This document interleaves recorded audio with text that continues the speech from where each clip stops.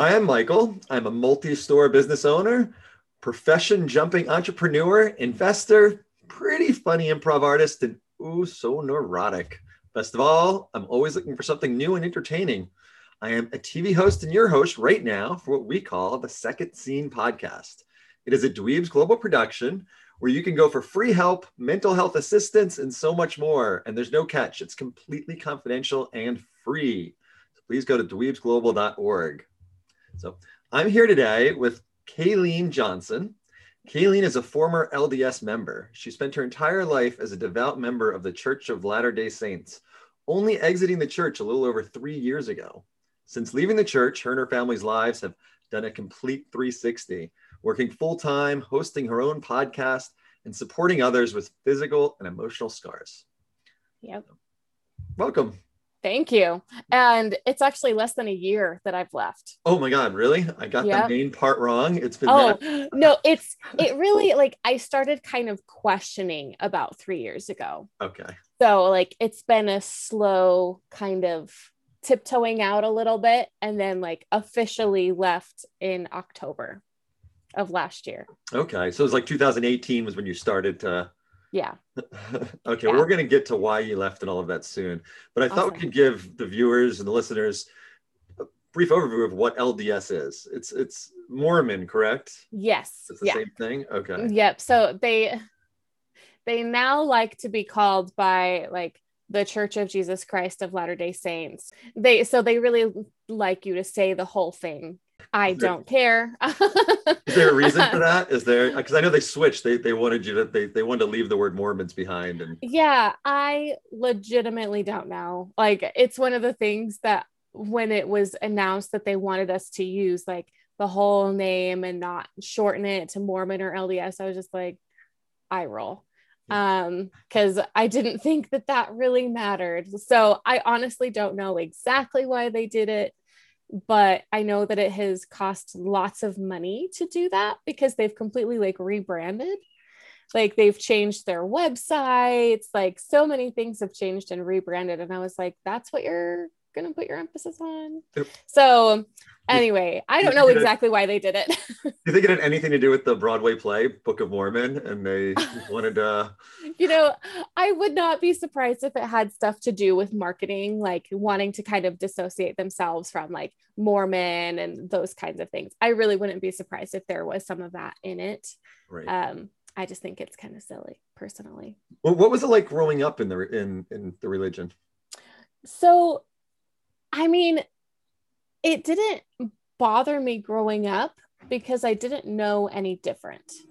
And to add to it all, I not only was raised in the religion, I was also raised in a small farming community that was also overwhelmingly LDS. So I didn't technically go to a church high school or to church schools or anything technically, but so many people were LDS that went to the schools that it was almost like going to church schools growing up. Everyone was basically, everyone knew what you were supposed to do because the majority of people were LDS. I could probably count on two hands how many people weren't LDS. Could you be friends with the people that weren't LDS? Was it very... I mean, it kind of depended. Mostly no. Like mostly growing up, you're taught you should only be friends with people who share your values.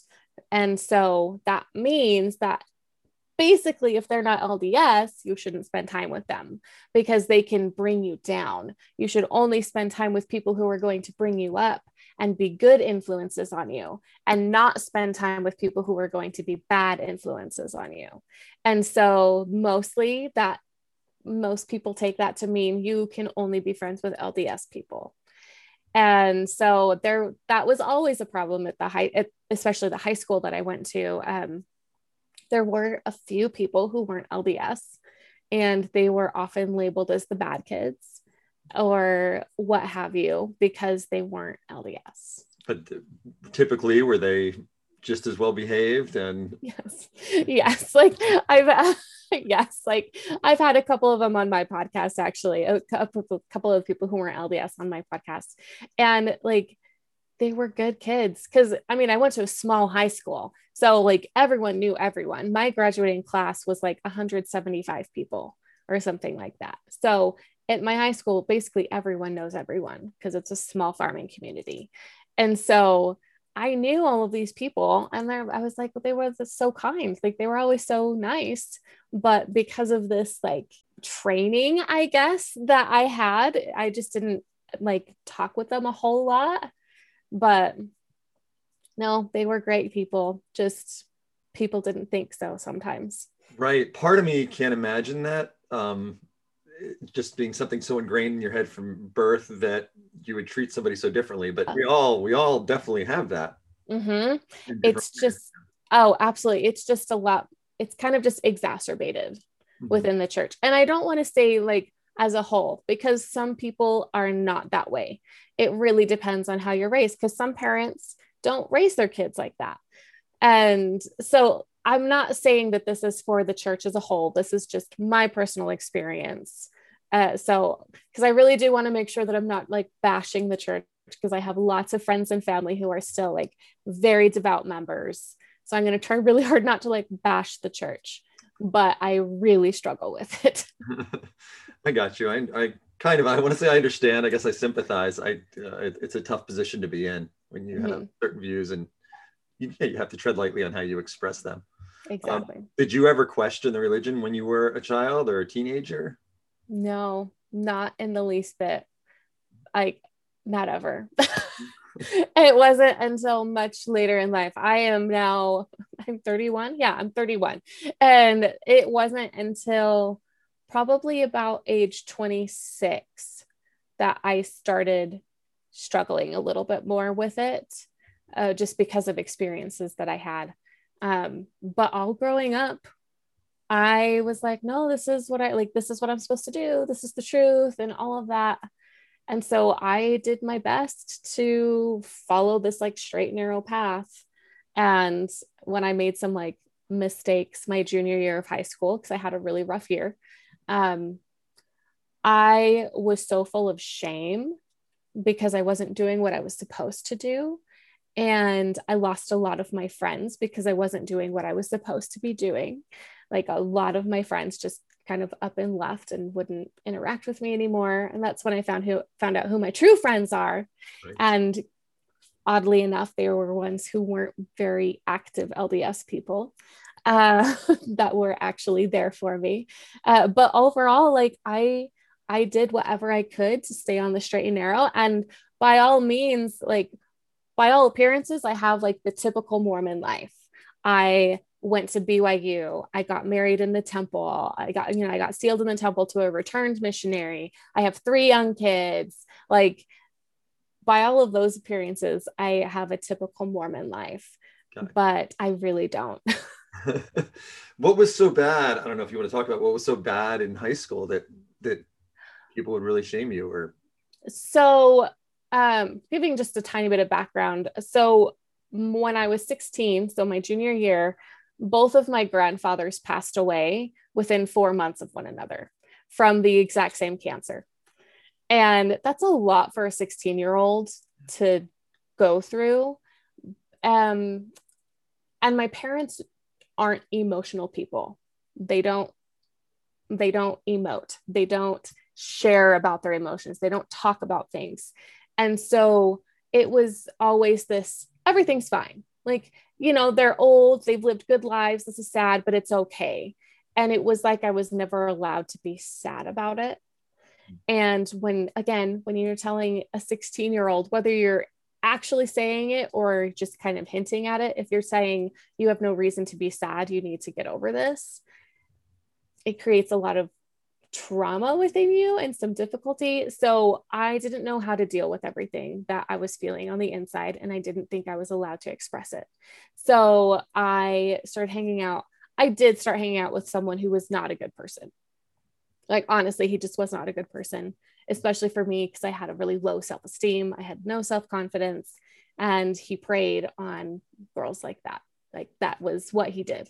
And so I started spending a lot of time with him and just kind of doing things with him that I shouldn't have done. Shouldn't have done. I'm going to put that in air quotes. Shouldn't have done. And I started skipping seminary. It's released time. Seminary is what I went to growing up. Most people who don't live in an LDS centric area have to go to seminary early morning. And it's basically church stuff for teenagers. You go to an hour where you talk about the gospel, you talk about church stuff. And most people go early seminary, like 7 a.m. or even earlier than that. Since I lived in an LDS centric area, we had released time. So it was actually during school. We were able to take an hour off from going to school and go over to the seminary building and have seminary during school hours. That's why it was called released time. Mm-hmm. And so I kind of started skipping because my grades there didn't affect my grades at the normal high school because they were separate. And so I started skipping seminary to go spend time with this boy. And apparently rumors got started going around that I was having sex with him, which was absolutely not. It was not true. It was not accurate. Mm-hmm. But that kind of just started going around. Like I started having things said about me that I was a whore, that I was a slut, that I was sleeping around, that I was sleeping with this boy. And my best friend at the time, like she was my best friend at the time, actually asked me if they were true. And I was like, you know me, like, just because I'm spending time with this boy does not mean like that's what I'm doing. And so it was rough. It was very rough. My junior year was hard. You were essentially being bullied. Yeah. By the people that were supposed to be supporting you. Exactly. So that was rough, but it never deterred me from the church. And like looking back now, I'm like, what? Because it almost sounds like you must have been questioning it in a way. If you were skipping the seminaries, you must have put less importance on it at that time, at least. Or yeah, I think it was more because it was very shameful, meaning like actually going to seminary was full of shame. Like the way that they talk about sex and what you're supposed to do, what you're not supposed to do, it relies heavily on shaming you in order to help you conform. Right. So that was part of the reason that I didn't go, because I knew that I shouldn't be spending time with this boy, because you're also not supposed to date one-on-one when you're 16. You're only supposed to go on group dates. And I was like dating this boy one-on-one. And so like there were just little things like that where it didn't conform to what I was supposed to be doing. And so I just felt a lot of shame when I went to seminary. Right. So it was easier to just skip and go hang out with this boy instead. Okay. Yeah, it doesn't sound like, I don't think the shame thing is terribly unique to LDS, unfortunately. No, it's not. So so you got married and your husband was LDS as well. Yes. Actually, I want to backtrack a little bit. You had mentioned missions. So you went on missions. What exactly? So I didn't go on a mission. He did. So for boys, they are basically required. They're basically expected to serve a 2-year mission for the church. Girls go for 18 months and boys go for 2 years, and they just go proselytize. And so my husband had done that. He got called to serve in the Washington Kennewick mission. And what does that mean, to proselytize? So he basically, it's changing, especially with COVID, but you basically go knock door to door and talk with people there, asking if they want to hear the message of the restored gospel. How successful is that? Like how I mean, people say, come in and I want to. Yeah, it depends. Like I never served a mission, but it really depends. Some people are very successful and baptize a lot of people on their missions. Others don't have as much success, and legit, you are judged on that. Like whether you're meant to be or not, you are judged by how successful you are. How good of a salesperson you are. Yeah. It's weird. It's very weird. So he went on a 2-year mission for the church. Interesting thing on this though, like you pay for your own mission. So the church doesn't pay for it. You pay for your own mission. So there's like a monthly fee that you have to pay in order to serve a mission for the church, which is just kind of interesting to me. Yeah. Yeah, God, it's such a different world than I could ever imagine being a part of. What's the big differences between LDS and the relating religions? I think the things that set it apart the most is we believe that Heavenly Father, Jesus Christ, and the Holy Ghost are three separate entities. Because some, like the Holy Trinity, I think that's Catholicism, and other religions believe in the Holy Trinity, but that they're one person. Mm-hmm. We believe that they're three different things. That Heavenly Father is different from Jesus Christ, and they are both different from the Holy Spirit, from the Holy Ghost. So that's one thing that I know is different, is we believe it's three separate beings.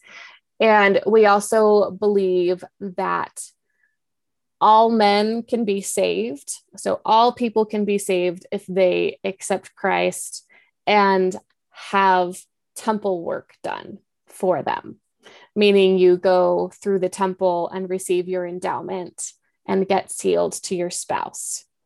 Does that cost money for someone to do? I'm just relating it to. I mean, it kind of depends. It doesn't, you don't have to pay to go to the temple, but there are not temples everywhere yet.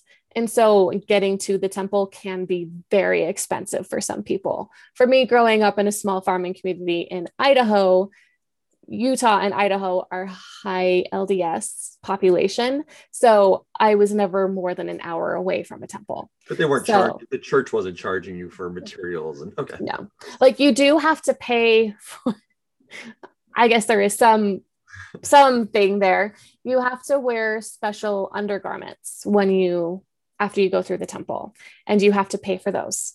And so, after you go through the temple, you're expected to wear them night and day, all the time. You're supposed to wear them. Do people check? Is it like no, like they don't technically check, but they do ask you about it. Like, because you have to be able to hold the temple recommend in order to go. So you have to be deemed worthy by your bishop and then also by your stake president in order to be able to go. Do you miss your undergarments? Not at all. Oh my gosh. It was like, it was one of the first things to go. Because like there's technically blessings and promises that are made to you if you wear your garments. I have never experienced anything different when I'm wearing garments versus when I'm not. So those promised blessings and stuff that we're supposed to get, I never experienced. So you and your husband got sealed and married. What's the difference between sealed and married? So married is what the church considers temporal. So you're only married for this life. You are sealed for time and all eternity. So essentially, the church believes that if you are not sealed to your spouse, you are not married in the next life. Okay. What type of afterlife or next life do they believe in? Or is there an alien aspect to it? Or is there? So they very much believe in they're in a life after this one. And I do believe, but like there are still things that I learned from the church that I do believe in. They bring me comfort and I believe in them. Right. I very much believe in an afterlife, not the afterlife that the church believes in. They believe in like almost multiple heavens. They believe in a celestial kingdom, which is where people who are sealed, who are very good people, who have their temple work done, whether in this life or the next life, they will go to the celestial kingdom. And then the terrestrial, they also believe in a terrestrial kingdom. And that's where good people will go, but not people who haven't had their work done won't be able to go to the celestial world. So they'll go to the terrestrial world. And then there's the telestial kingdom that will be people who really weren't that great of people. And then they also believe in outer darkness, which is like really, really bad people,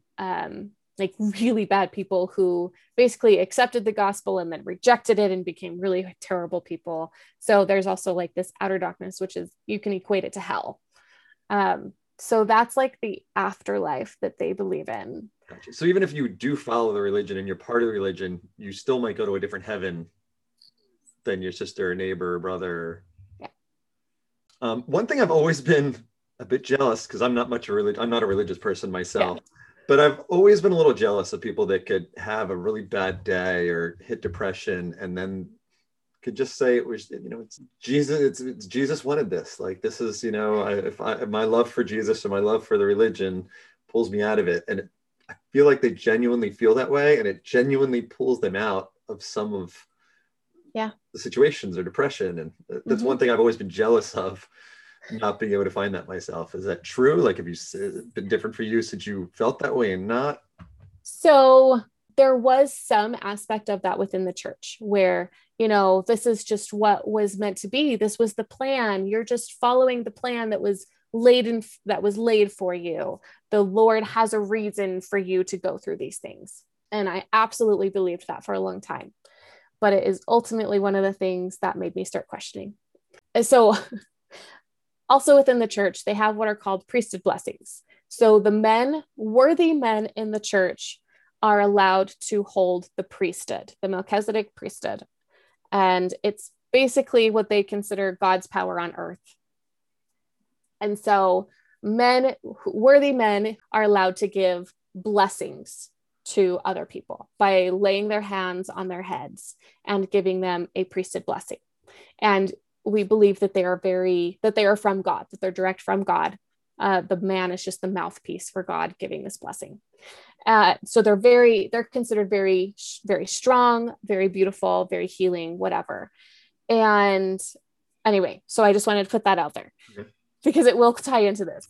And they very much believe that that everything that happens in life is basically meant to be, like God had it happen because that's what was needed to help you grow or something. Like, there's always supposedly a reason for everything. We may not know the reason, but there's supposedly always a reason for something.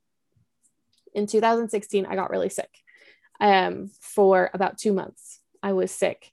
And like, I was going to doctors. Like, I went to the ER, I went to the urgent care a couple times. I went to a family practitioner before ending back in the ER.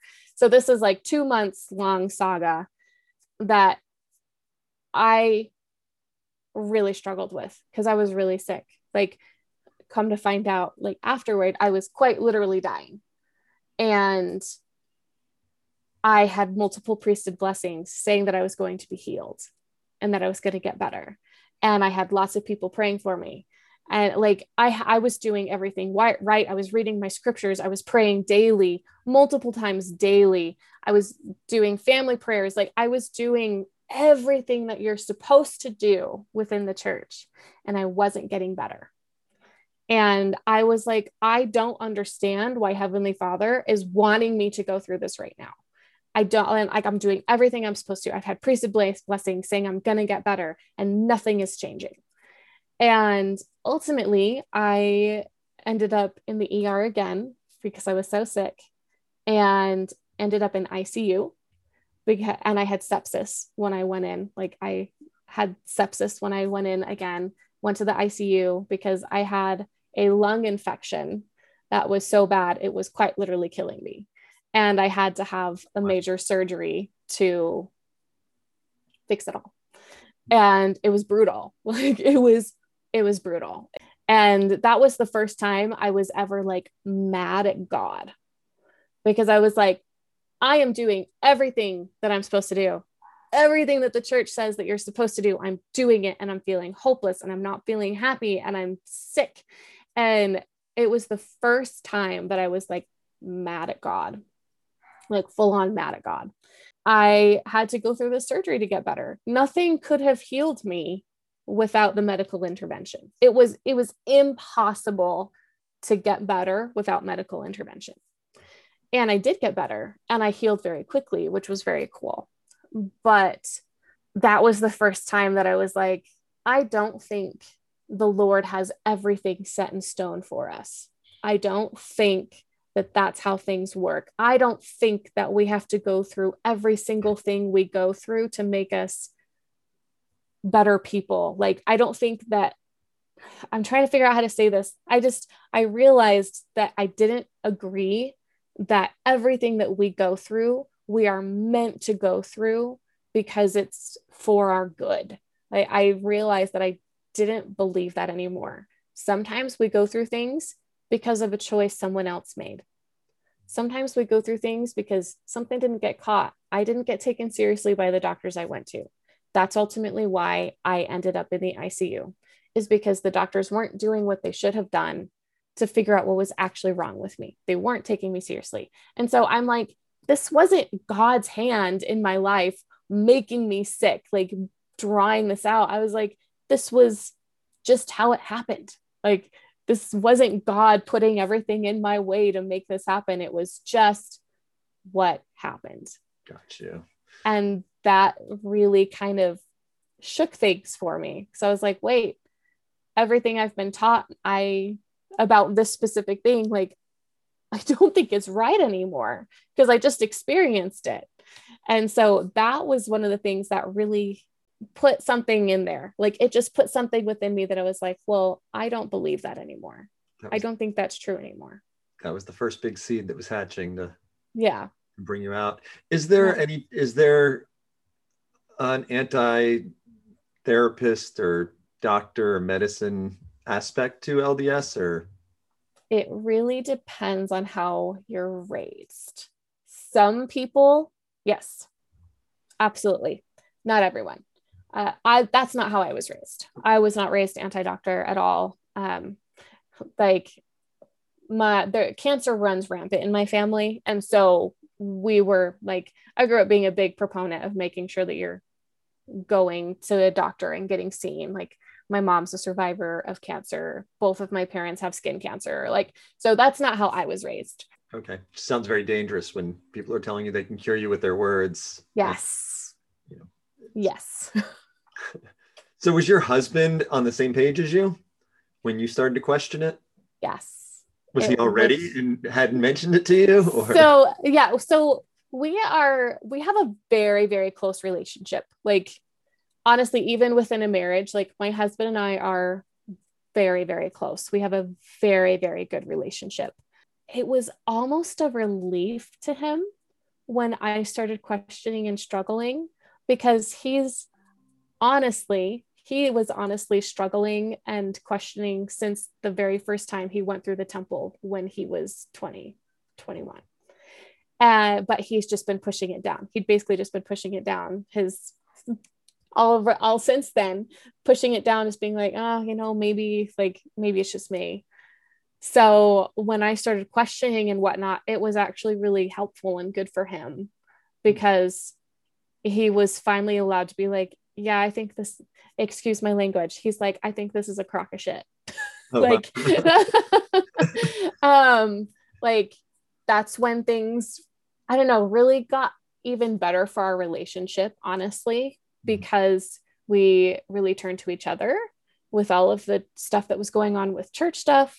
And so when I started really questioning, he was always there to listen and bounce things back with me and have really good, like, deep discussions on things.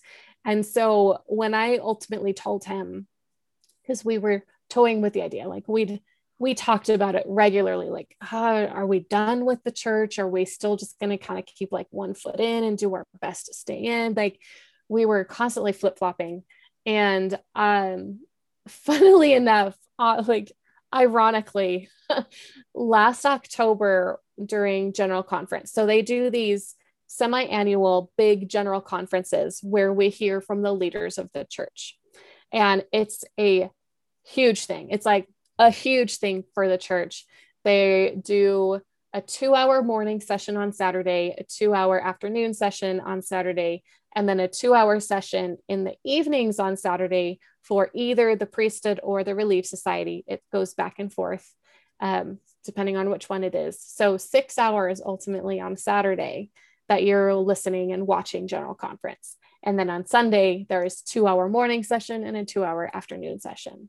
So in total, it's 10 hours over the weekend of listening to the prophet and apostles from within the church. And we were watching it last October. And one of the things that was said was, you can't straddle, you can't be in and out of the church. You can't straddle this line.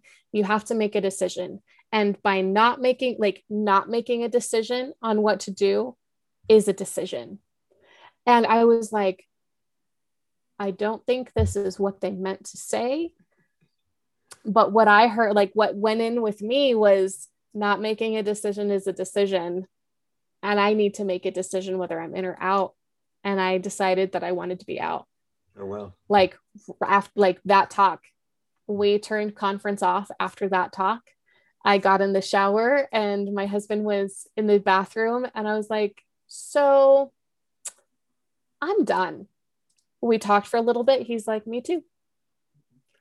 And so we were like, kind of. He couldn't be because he technically worked for the church. Oh, wow. And in order to be employed by the church, you have to have a current temple recommend. And his expired on December 31st of last year. And so we basically had to have him keep pretending, keep doing what he could so that he could hold that temple recommend through December 31st. And then he had to quit. So his job ended December 31st. And that is why now I work full-time.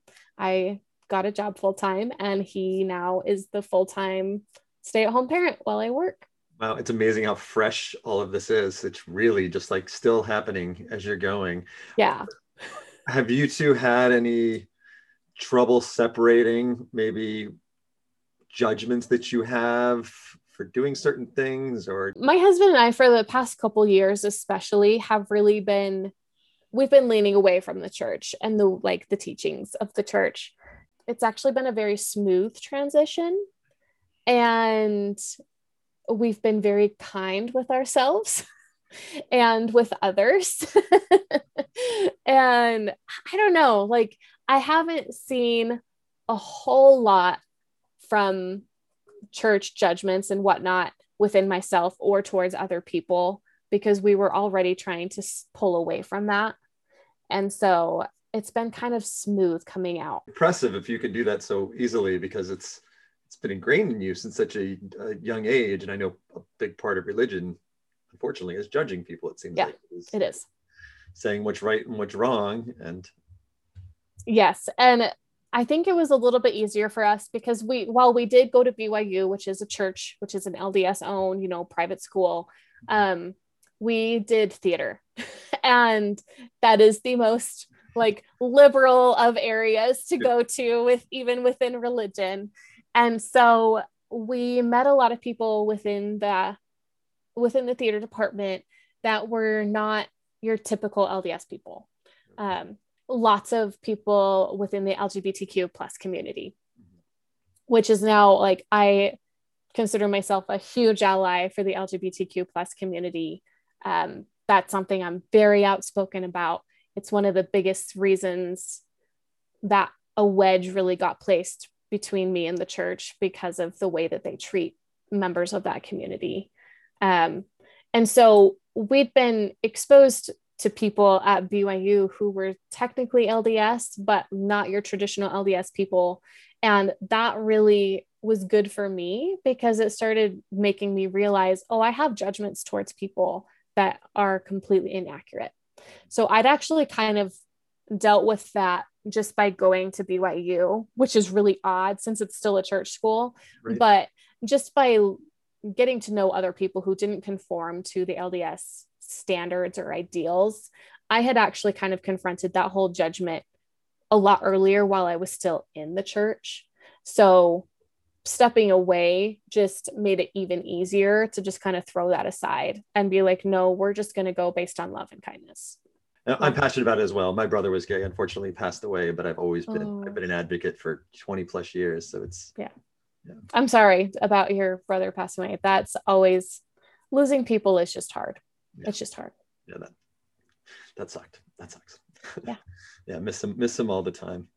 Talking about scars, you host a podcast right now and you have a website called Scars We Share. Mm-hmm.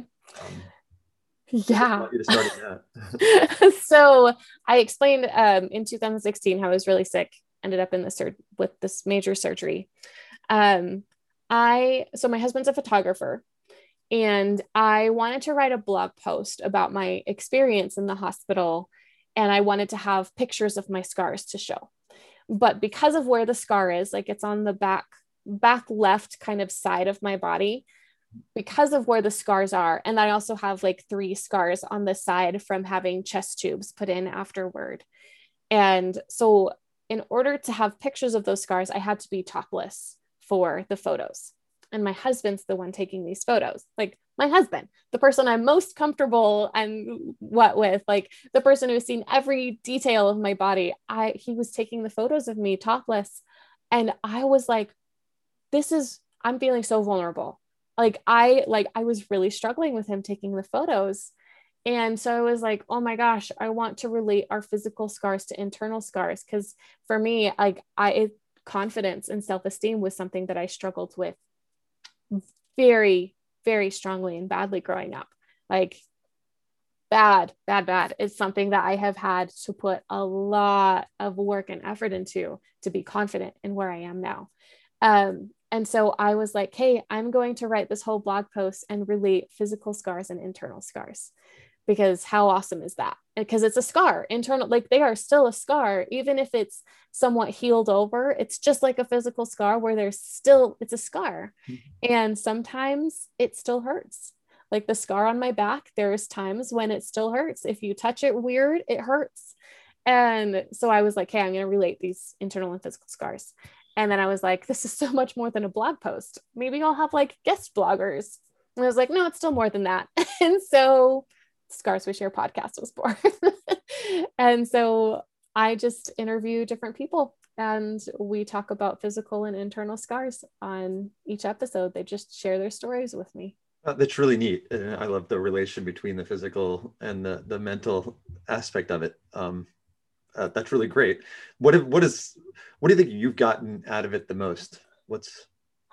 I can't imagine people opening up to you like that and what they're sharing. I'm sure I am constantly blown away by the vulnerability and courage that people bring onto my show.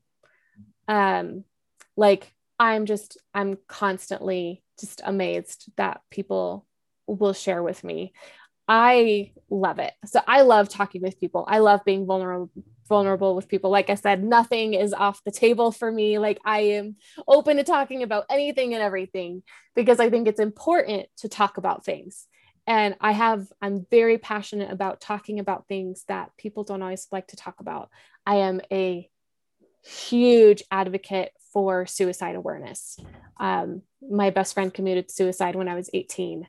And that kind of rocked my world at the time.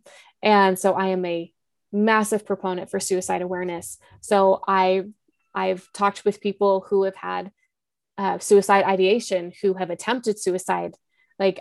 So I really just wanted to create something that connected these physical and internal scars, but that talked about things that need to be talked about that aren't talked about, because they're considered taboo subjects and they shouldn't be taboo subjects. It's through talking about things that people realize that they're not alone, and they find healing when they hear other people talking about things that they've been through. I'm very passionate about that. And that's what people bring to my show. Like it just amazes me what people bring to my show. And I've cried with my guests. I've laughed with them. Like it is just beautiful. I completely relate. It's one of the reasons I do this podcast. I love the personal connections I've made with people, and exactly open and honest. And I think that's what helps others the most is when you show your vulnerability and just honest about everything. Yep. Brene Brown, queen. Oh my gosh, of vulnerability. I love her. Like, yes, I think that when we are vulnerable, that's when we've reached true connection within relationships. It's very true. Yes, I'm a fan of hers as well. Yes. Well, thank you so much. Please, people go to scarsweshare.com. Is there anywhere else people can find you, or is that the main? So that's my website. I'm Instagram, Facebook, TikTok. If you just search Scars We Share, like I'm the only thing that comes up basically. But like TikTok, I think I'm just at Scars We Share, Instagram, scars.we.share, and facebook.com/Scars We Share. Like I've tried to make it across the board, just Scars We Share everywhere I'm at. Makes it easy. You Yeah. learned your branding from LDS. Yes. Nice. Scarsweshare.com. And again, this is produced by Dweebs Globals. Please go to dweebsglobal.org. They do free mentorships from anything from mental health to resume writing. And again, it's completely confidential and it's completely free. There's no catches, no strings attached. It's free. So thank you so much again. This was a delight. Thank you. Thank you.